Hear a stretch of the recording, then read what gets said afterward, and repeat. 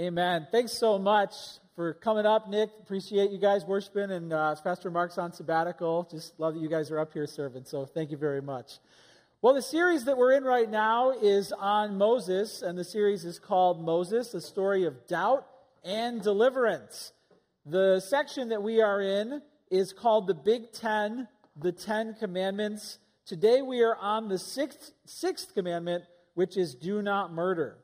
As you can imagine, this is a very serious topic, not any humor in the sermon today, which of course goes against the grain of how I'm wired, but we're talking about something that is for mature audiences.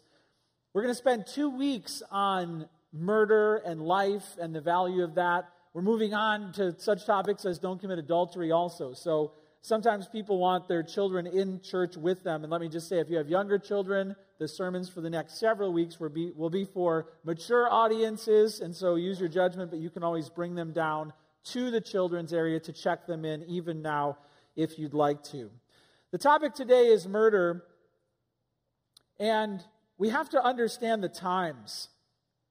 We live in the most violent era of human history. Over the past 100+ years, we have seen the bloodiest period that's ever been recorded.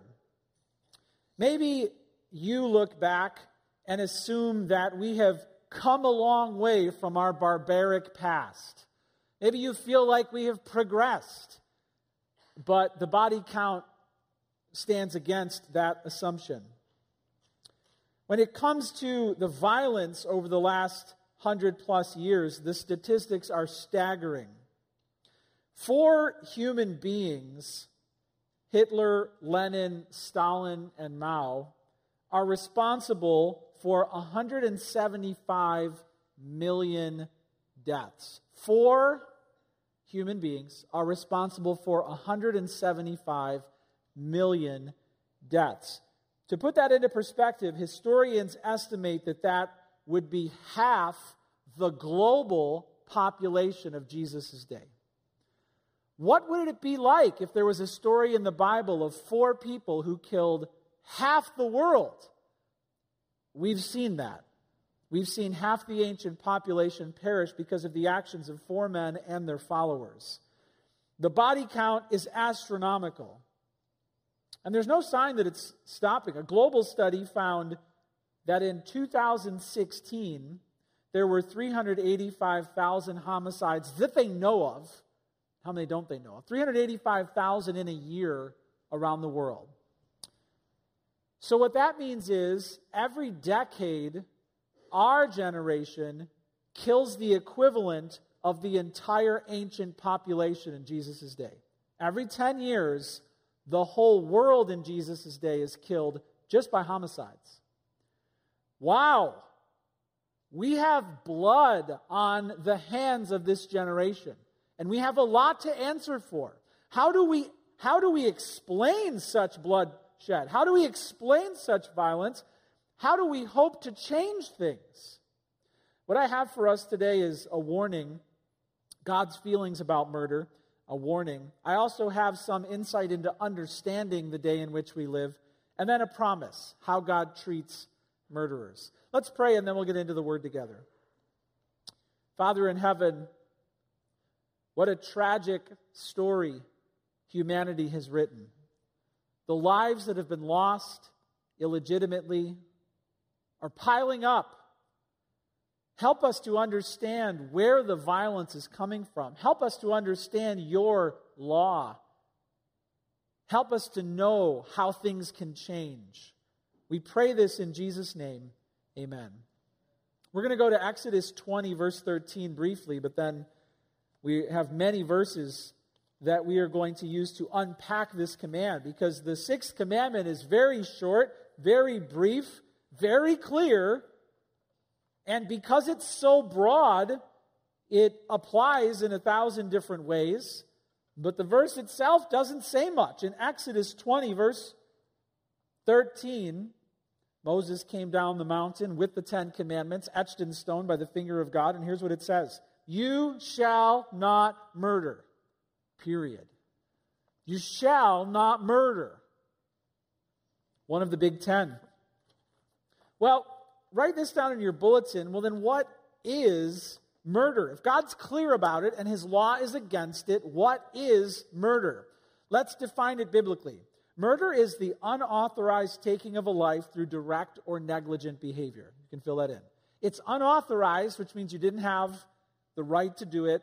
And it can be through direct behavior, meaning you kill someone, or negligent behavior, meaning you didn't do something that could have saved that life, or what you didn't do caused that person to die. When it comes to the word unauthorized, what that means is there are times where the taking of life is authorized. So this isn't a sermon on pacifism. We're not talking about how every life lost is wrong. The Bible doesn't teach that. In Ecclesiastes 3:3, it flat out says there is a time to kill. The question is just, is it an illegitimate taking of life? Some examples of times where people can kill someone, but it's not a sin, would be an act of self-defense, or a government executing a convicted criminal by their laws, or an act of war as a soldier. Even God commanded Israel in a period of history to judge certain nations. So those would be examples of when lives are being lost, but it's not murder. Now, just to be clear, just because a life is taken on the battlefield, that doesn't mean it was a right thing to do. There are also war crimes. So it's a case-by-case basis that determines if a murder has actually taken place. The Bible is complex and detailed in how God's people were to follow up with the problem of murder. For example, if someone killed somebody accidentally and it was not a crime, but the family was coming for vengeance, then that person could flee to a city of refuge where there would be a fair trial and the elders would decide what happened. And then even if that person did it accidentally, oftentimes they'd have to stay in that city to protect them from the family members who wanted to avenge the lost loved one. That person would have to be kind of under house arrest. And this is because of an accidental killing, right? So the Bible is very clear that there are rules that govern the taking of a life. The crime of murder also includes negligent behavior that leads to death. For example, the Israelites were told that there was a law like if you don't install a railing on the roof of your house, because they were, the houses had roofs up top where they could go. If you don't install a railing up there and someone falls over and dies, you're guilty of murder. Even if you didn't push them over because you failed to provide for their safety, it's your fault that they died. A modern-day example would be like in Flint, Michigan, where the local officials just failed to get the water clean and sewage and poison flowed into the city. Now, they didn't show up and feed it to the children, but they're on the hook because of their criminal neglect of something that was taking a life.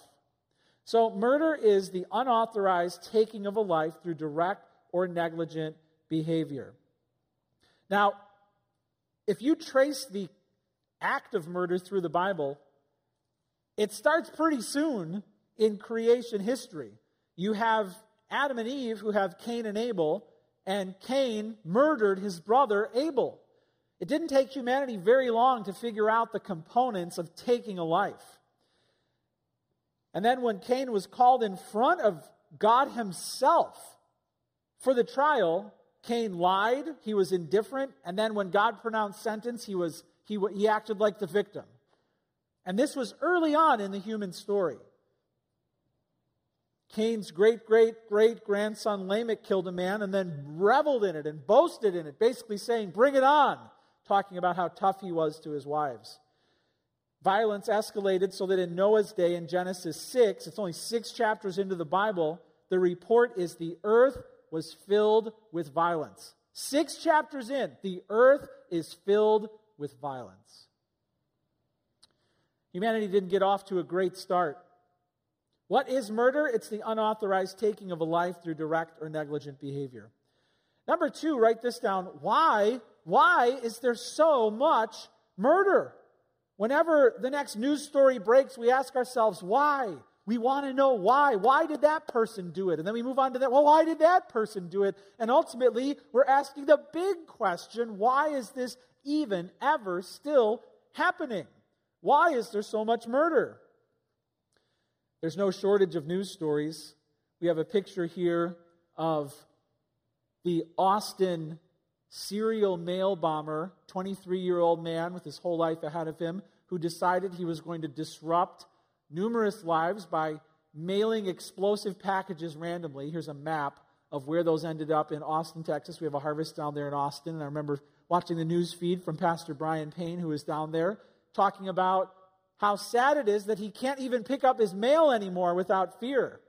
And then when this young man was caught, he blew himself up in a car. His family said we had no clue he was struggling at this level. His name was Mark Anthony Condit, and he left a confession behind. Authorities said it wasn't motivated racially, it wasn't religion. He was just a disturbed individual. But boy, did he keep it hidden. And everyone's wondering why. Several dead, many wounded, everyone terrified. Why? Why? Then you turn to school shootings. There was just one this week in Santa Fe. But there was one in Parkland, Florida, February 14th this year that left 17 dead. Here's a picture of students who are being herded out of their school because they don't know where the killer is. Everyone's a suspect. And everyone watches and wonders why. Why is there so much killing? Murder is intriguing to us because it happens so frequently. People are haunted and terrified by crime dramas. They want to see unsolved cases. They want to know how a killer is caught. It's all intriguing to us because it's so widespread. But we want to know why. Jot this down. Murder ultimately is a result of spiritual warfare. Where does it start? It starts in the spiritual realm. In John 8:44, Jesus said this, "You are of your father the devil, and your will is to do your father's desires. He was a murderer from the beginning and has nothing to do with the truth, because there is no truth in him.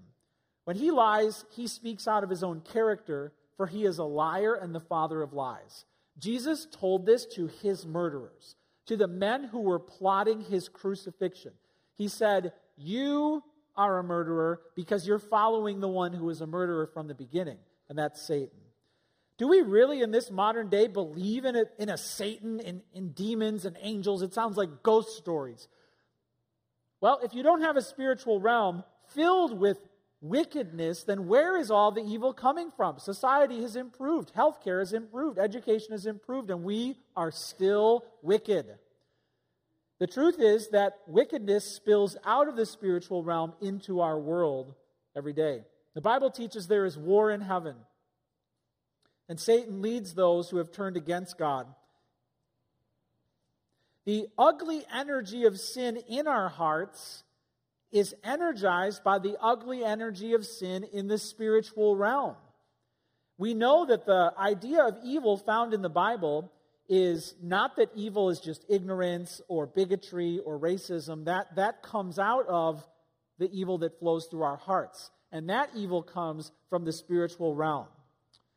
We believe that there's not just an evil force, like the force. We don't believe there's an evil force or ether or some substance that is out there influencing us. We believe that evil is personal, that there are personal, intelligent, knowing spiritual beings, demons, who are against God's will and God's plan and all the life God has made.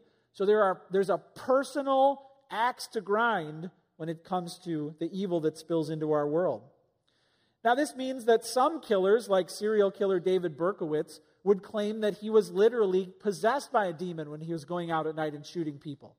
But there are others, perhaps gang members, who go out and they're handed a gun and told as part of their initiation to go shoot somebody. That they just want their friends to be happy with them. It's not like a demon is controlling them.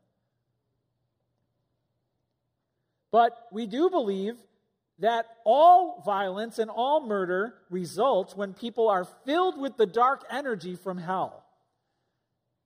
It is not God's will. It's coming from a dark source. So murder is the result of spiritual warfare. Next, most murder comes from differences between people groups. So write this down. Racial, religious, political, and economic differences account for most of the killings worldwide. It's usually a group or an individual who looks at people or groups that are different, and that's where the tension comes in. If we don't figure out how to make peace between factions and groups and warring countries and warring gangs and warring races, then the murder will continue. In 1 Peter 4:15, it says this, "But let none of you suffer as a murderer or a thief or an evildoer or as a meddler." Jesus was clear to Peter, put the sword away. Christ could have sent his followers out, like Islam began, and advance his kingdom at the tip of the sword and say, pull the sword and impose my will on the world. That's not what happened. That's not what happened. It took a full 1,000 years before the Crusades when the church thought, well, we really need to spread this faith by violence. But that's not the way Jesus intended it to be, and that's not the way that God designed it. We were not to be a violent people who shed blood. In James 4:1-3, it says this, "What causes quarrels and what causes fights among you? Is it not this, that your passions are at war within you? You desire and you do not have, so you murder. You covet and cannot obtain, so you fight and quarrel. You do not have because you do not ask. You ask and do not receive because you ask wrongly to spend it on your passions." This illustrates the source of murder is coming from somebody who doesn't have something and somebody else who does. And that can describe much of the economical theory of the 18 and 1900s that led to class warfare, that led to revolution, that led to massive starvation and the acquiring of property. But it ultimately comes from the desire of the individual. Racial, religious, political, and economic differences lead to most of the murders. Which gang controls the corner to sell the drugs? That is a violent collision of interest. When it comes to violence that's motivated by these factors, again, the headlines are filled with story after story, but one story in particular that caught my attention was at the end of last year, the San Francisco terror suspect planned at Pier 39 to stage this bombing that then channeled everybody to a certain place on Pier 39 where he would then begin shooting them. His name is Everett Aaron Jameson. We have a picture of him we'll put up.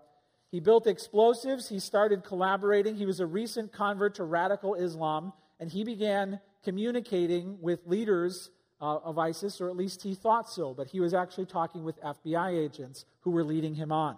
So he told them all of his plans, and they kept asking him questions, and finally he decided that it would be a Christmas Day attack when people were touring. And this hit me because Lauren and I were in San Francisco last year at this pier. We visited this place, and so my mind is racing with the candy store we walked through and the place where we had lunch and the sea lions out there playing and all the people who've traveled to see this beautiful location. And then suddenly a bomb going off and bullets flying, and it was a horrifying thought. Why? Why? Why would anyone do this? Well, this man is clear. He wrote his suicide note. He was caught before he could do this, but he wrote his suicide note and he said this, "I have committed these acts upon the non-Muslims in the name of the Muslim world. You've allowed Trump to give away Jerusalem to the Jews. Both you and he are wrong. It belongs to Muslims." Why did he do it? Because of his faith.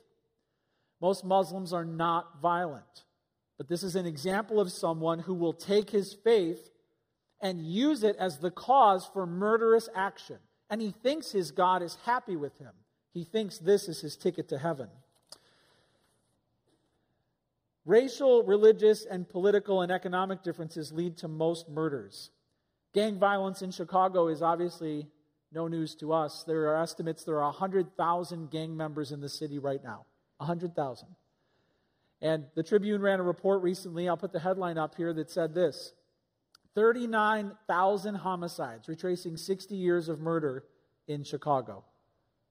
The spike in violent crime that has plagued Chicago since 2016 has even more gravity when viewed in comparison with 6 decades of homicides in Chicago. Since 1957, the city has had homicide totals of 700 or more nearly half the time.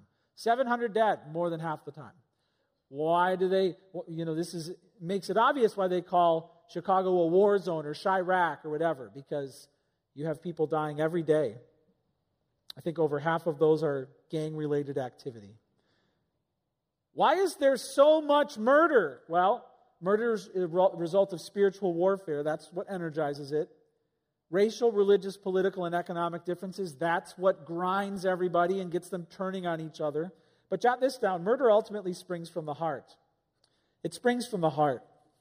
In 1 John 3:15, it says this, everyone who hates his brother is a murderer, and you know that no murderer has eternal life abiding in him. This is one of the most sobering verses you'll ever come across in the Bible, because what we see here is that God charges you and me with the crime of murder, the whole crime of the whole act at the earliest stages in the process. When am I charged in God's court of law with murder? The moment I hate my brother. Well, that doesn't seem fair. No, it's fair because this is where the act comes from. This is where it springs from. And maybe you don't have the Nazi regime at your disposal like Hitler, where you can act out what's in your heart like Hitler did. Maybe there's not going to be millions of people who result from that, but the heart is still the same. And just because a man who has clung to his racism for 50 years in front of his TV, watching, from his couch, is because he doesn't have an army to go do something about it, his heart is still as guilty in God's court. It's the anger that leads to the effect. The murder is really the aftershock of what has broken down in the heart. People want to know why and how they can fix it. And of course, they look to the tool, they look to the gun. If we get all the guns off the street, all the murder will go away. London has one of the toughest gun laws, has some of the toughest gun laws in the world, and the knife killings are off the chart. They've almost caught up to New York City, because people are just using knives. If you want the murder to go away, you have to do more than go around and round up all the weapons. The Bible says you actually have to go around and round up all the hearts. All the hearts. We got them all. We brought them all in. What? All the hearts. Good. No more murder. This is where it comes from. And don't make the mistake of thinking that evil, the temptation to evil, is out there somewhere.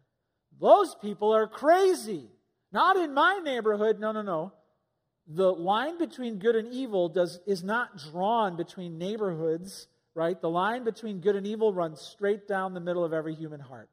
You're capable of good, you're capable of evil. You can cross into either territory at any time.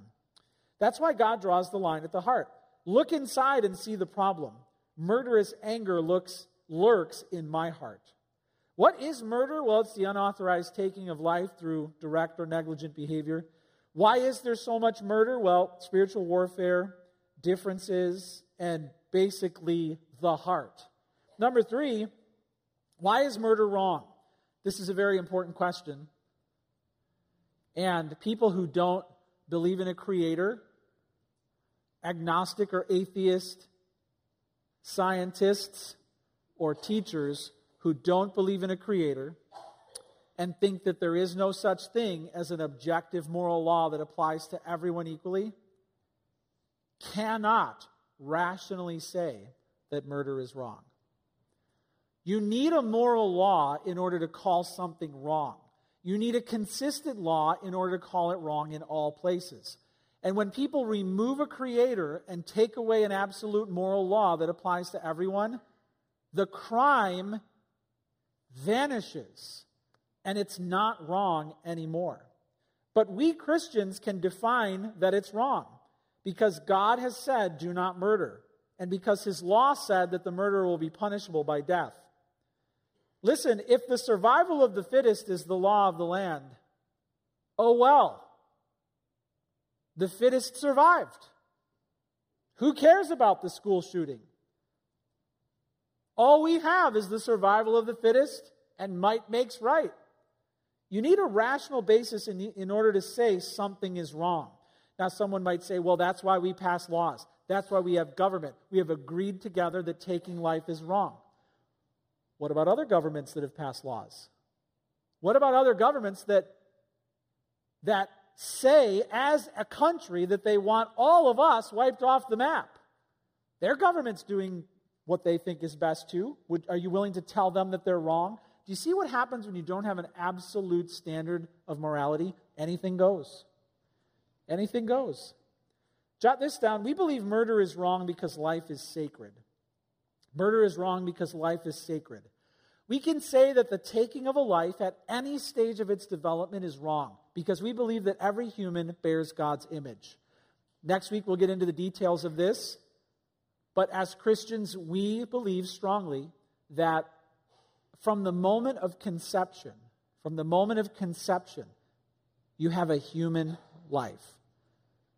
And we defend that life at every stage of development. Because if you don't assign humanity to the life at the earliest stage of conception, good luck trying to figure out when they become a human. We believe that we know the biology now. That when a mother is with child, from the first day of conception, there is life distinct from her, genetically distinct life. It is life. And we believe it's plain as day that it's human life. We can figure out what form of life something is when it's growing. It's human and it's life. Therefore, from that moment on, through the person's natural death, that life is to be protected. We don't believe that at the end of life, that when certain parts break down or a person loses their awareness or their health starts to go, that they have lost their humanity. We think life is worth protecting and defending from conception through a natural death. We'll dig down on that next week. But this is because we believe life is sacred. In Genesis 9:6, it says this, "Whoever sheds the blood of man, by man shall his blood be shed." Why? For God made man in his own image. Do you see how if you have a creator, then all of life is his work? Life belongs to him. So if I were to take a life, I'm taking what is rightfully God's. And that's why we defend life, because life is sacred. Every person, regardless of their life, regardless of their choices, their race, their background, their age, bears God's image, and that makes them of infinite worth. That's why murder is wrong. Now, atheistic scientists have a problem because they want us to believe that life didn't come from a creator. In fact, it came from nothing. It just sprang from nothing, and it developed itself. The universe assembled itself, and one day you'll die, and the lights will just go out, and you'll never be, just like you never were, from darkness to darkness. But what does that do to your understanding of crime? What does that do to your longing for justice? Richard Dawkins, one of the most prominent atheists, said this, "The universe has no design, no purpose, listen, no evil, no good." No evil. Do you see how when approached with the facts of 175 million dead because of 4 people, and you're really going to say no evil has been done? This is moral tragedy. He says no evil, no good. Nothing but blind, pitiless indifference. DNA neither knows nor cares. DNA just is, and we dance to its music. What a sentimental way to end a fatalistic view of morality. Dance to its music? You lose a loved one because of a freak violent act as a gang member is being initiated, and you're willing to just say, well, he was dancing to his DNA. It's so passive. It gets him out of all of his sin for sure. Francis Crick, who co-discovered the DNA structure, said this, "You, your joys and your sorrows, your memories and ambitions, your sense of personal identity and free will are in fact no more than the behavior of a vast assembly of nerve cells and their associated molecules." See how mechanical and fatalistic and distant that description is of your choices? If you reduce life to molecules, then murder is not a moral issue, murder is a molecule issue. But just try that in court. Yeah, I got into a truck and I mowed 15 people down. How do you answer for that? It's a molecule problem. I've been dealing with it my whole life. Is that really what people will accept? That your DNA made you dance this dance of murder? This is morally ridiculous. And if anyone cuts these men off or steals from them or cheats in their class, they won't say, keep dancing to your DNA. They will hold other people morally accountable, because that's what humans do and that's what God does. So number one, what is murder? The unauthorized taking of a life. We can define it. Why is there so much spiritual warfare, differences? It comes from the heart. We can define why murder is wrong. It's because life is sacred. And jot this down, taking life is wrong at all stages of life. It's wrong at all stages of life. We are going to drill down on that next week, but just understand that if you take a life in the womb, God sees that just as criminal as if you walk up to the street and put a gun to the back of someone's head and pull the trigger. It is murder. It's taking human life. Number 4, how does God treat murderers? How does he treat them? Well, he allows them to commit the crime. Maybe you think the best of all possible worlds is a world where God just zips all the murderers up for trial right away. Or like Tom Cruise's movie Minority Report. Maybe you're like, well, as soon as God knows they're going to commit a murder, he should come down and get the angels to take that person out. Maybe you think that that's the most moral thing for God to do. But do you really want that? Do you really want a God who eliminates all evil in the world? Is that what you want? What about all the evil that you do? Do you want him to take you out? Be very careful what you long for. Because if you long for a world where God subtracts all evil, you're asking for your own removal. The truth is, that's not what we want. What we actually want is for God to remove some evil, the evil that we're not doing. And as long as he gets rid of all that, then I'll be happy. God has a better solution to the problem of evil than you and me. His solution is this. For now, you're allowed to make moral choices, mostly without God's interference, though you will not come out from under his sovereignty. And we will see, when the tale of history is told, that there were millions of people who weren't killed because of God's intervention. God has saved a lot of people. But God, most of the time, will allow wicked people to continue in their wicked ways. Why is it that we read that what was his name again? In San Francisco, they just caught a man who was guilty, the Golden State Killer. He was accused of 50 rapes, 10 murders, 10 dead. Decade after decade, this man just stopped his killing, and if you look at his house in his neighborhood, it's like a house that could be found on your block or mine. He's got grandkids, he goes to their games, worked hard in a factory, and decades later they find him. God just lets that happen? Well, the way God treats murderers is he lets people make moral judgments. He lets people sin. But jot this down, murder is punishable by hell. This is a promise. The promise is that no murderer ever gets away with the crime. You see, there's a TV show on that says, I almost got away with it. I almost got away with it. Barely got caught. It's interesting to watch that because you hear about people who they were this close to just fading off into the shadows and never getting caught. But so many still today have not been caught. So many murders have not been solved. But the truth is, murder is punishable by hell. Everything is coming out. God's forensic team can't be fooled. The day is coming when every one of us will be held accountable in God's holy court of law, and everything we've hidden is coming out into the light. All of it. It's all coming out. They've not gotten away with it. Their judgment is sure to come. In Revelation 21:8, it says this, but as for the cowardly, the faithless, the detestable, for murderers, the sexually immoral, sorcerers, idolaters, and all liars, their portion will be in the lake that burns with fire and sulfur, which is the second death. This is a promise.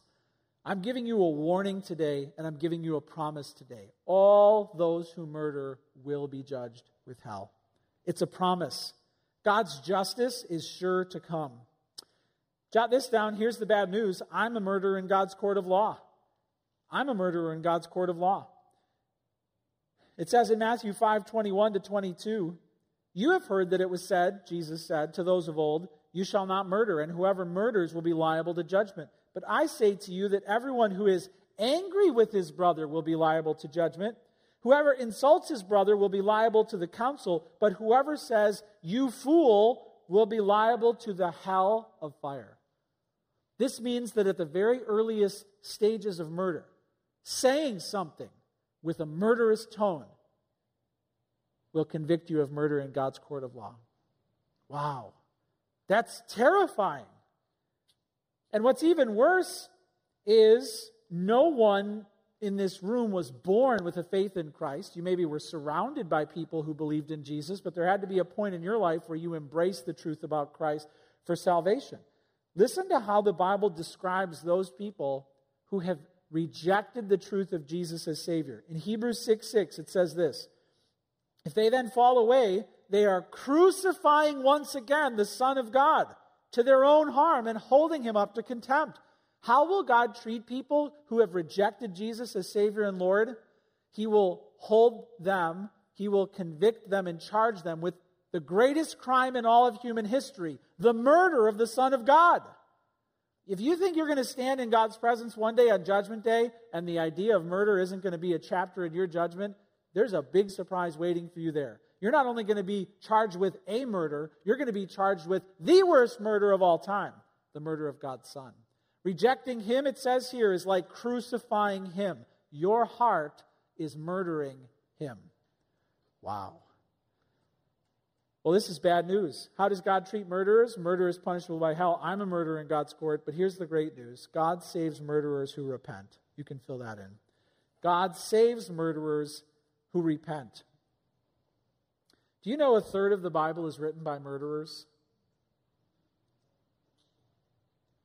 Moses wrote the first 5 books, murderer. David wrote most of the Psalms, murderer. Paul wrote 13 letters of the New Testament, murderer. He killed Christians. God saves murderers. 1 Timothy 1:15-16, written by a killer, says, the saying is trustworthy and deserving of full acceptance, that Christ Jesus came into the world to save sinners, of whom I am the foremost, the worst. But I received mercy for this reason, that in me, as the foremost, Jesus Christ might display his perfect patience as an example to those who were to believe in him for eternal life. Hey, what's the solution to the problem of violence in the world? What's the solution? The solution, according to the Bible, the only solution is a new heart. That's it. That's it. The old violent heart comes out and a brand new heart goes in. When you trust Jesus as Savior and Lord, the love of Christ controls your heart. You're made new. The definition of the best of all possible worlds is a world in which every heart is controlled by the love of Christ. That breaks down racial walls. That cuts through economic disparity. That helps a person to look at somebody who's totally different from them with eyes of love and compassion. When you understand that Christ's blood is on your hands, you look at people differently. You realize you're condemned, but Jesus sets you free. The love of Christ is the only force strong enough to break the power of violence in our world. You want to change the world? You want to make a difference? Go around and share the love of Christ. Because when the love of Christ gains ground in a gangbanger's heart, that heart changes. We've heard stories from our partners in ministry that those in Afghanistan who are fighting ISIS want the Christians in to go and witness in those hostile, war-torn areas. Why, you ask them, why? And the army will say, because when they believe in Jesus, they stop shooting at us.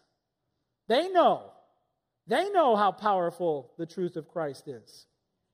This is the solution. It's the love of Christ. That's the only answer. We're going to spend a whole other week on this topic. But let me just close by saying this. If you have never asked Jesus into your heart as Savior and Lord, if you've never repented of rejecting Christ as Savior and Lord, you have a huge problem in God's court. You are convicted of murder of God's Son. And today's the day for you to account for that by repenting and turning away from your stubbornness and asking Jesus, who died for you, to become your Savior. Let's go to the Lord in prayer. Let's humble ourselves before God and ask His Word to work inside of us so that the world will be a better place. Father, I know that there are some here today who think it's those people out there, the crazies, the strange ones who are violent and guilty and barbaric. That's not what you see. That's not what you see. You see murderous anger in each one of us here. We're all guilty in your court of law of having hearts consumed with violent thoughts. And the worst of all is we have desired to live a life free of the lordship of Jesus Christ. Our hearts cry out, away with him, crucify him. We will not have this man as our king. Oh, Jesus, I pray that you would forgive us for this great sin. May there be some here today who are moved to repentance, who cry out and say, forgive me, Christ, for rejecting you. Forgive me for murder. I repent. Fill me with your spirit of love. Change my heart that I might change my world. Father, I pray for any here today who are calling upon Jesus as Savior and Lord. Show them that you will receive them. Just as a third of the Bible was written by murderers, so your answer is to redeem fallen hearts forever. Forgive us, wash away our sin, and give us hope. It's in Jesus' name we pray. Amen. Amen. Let's stand and sing one more song together.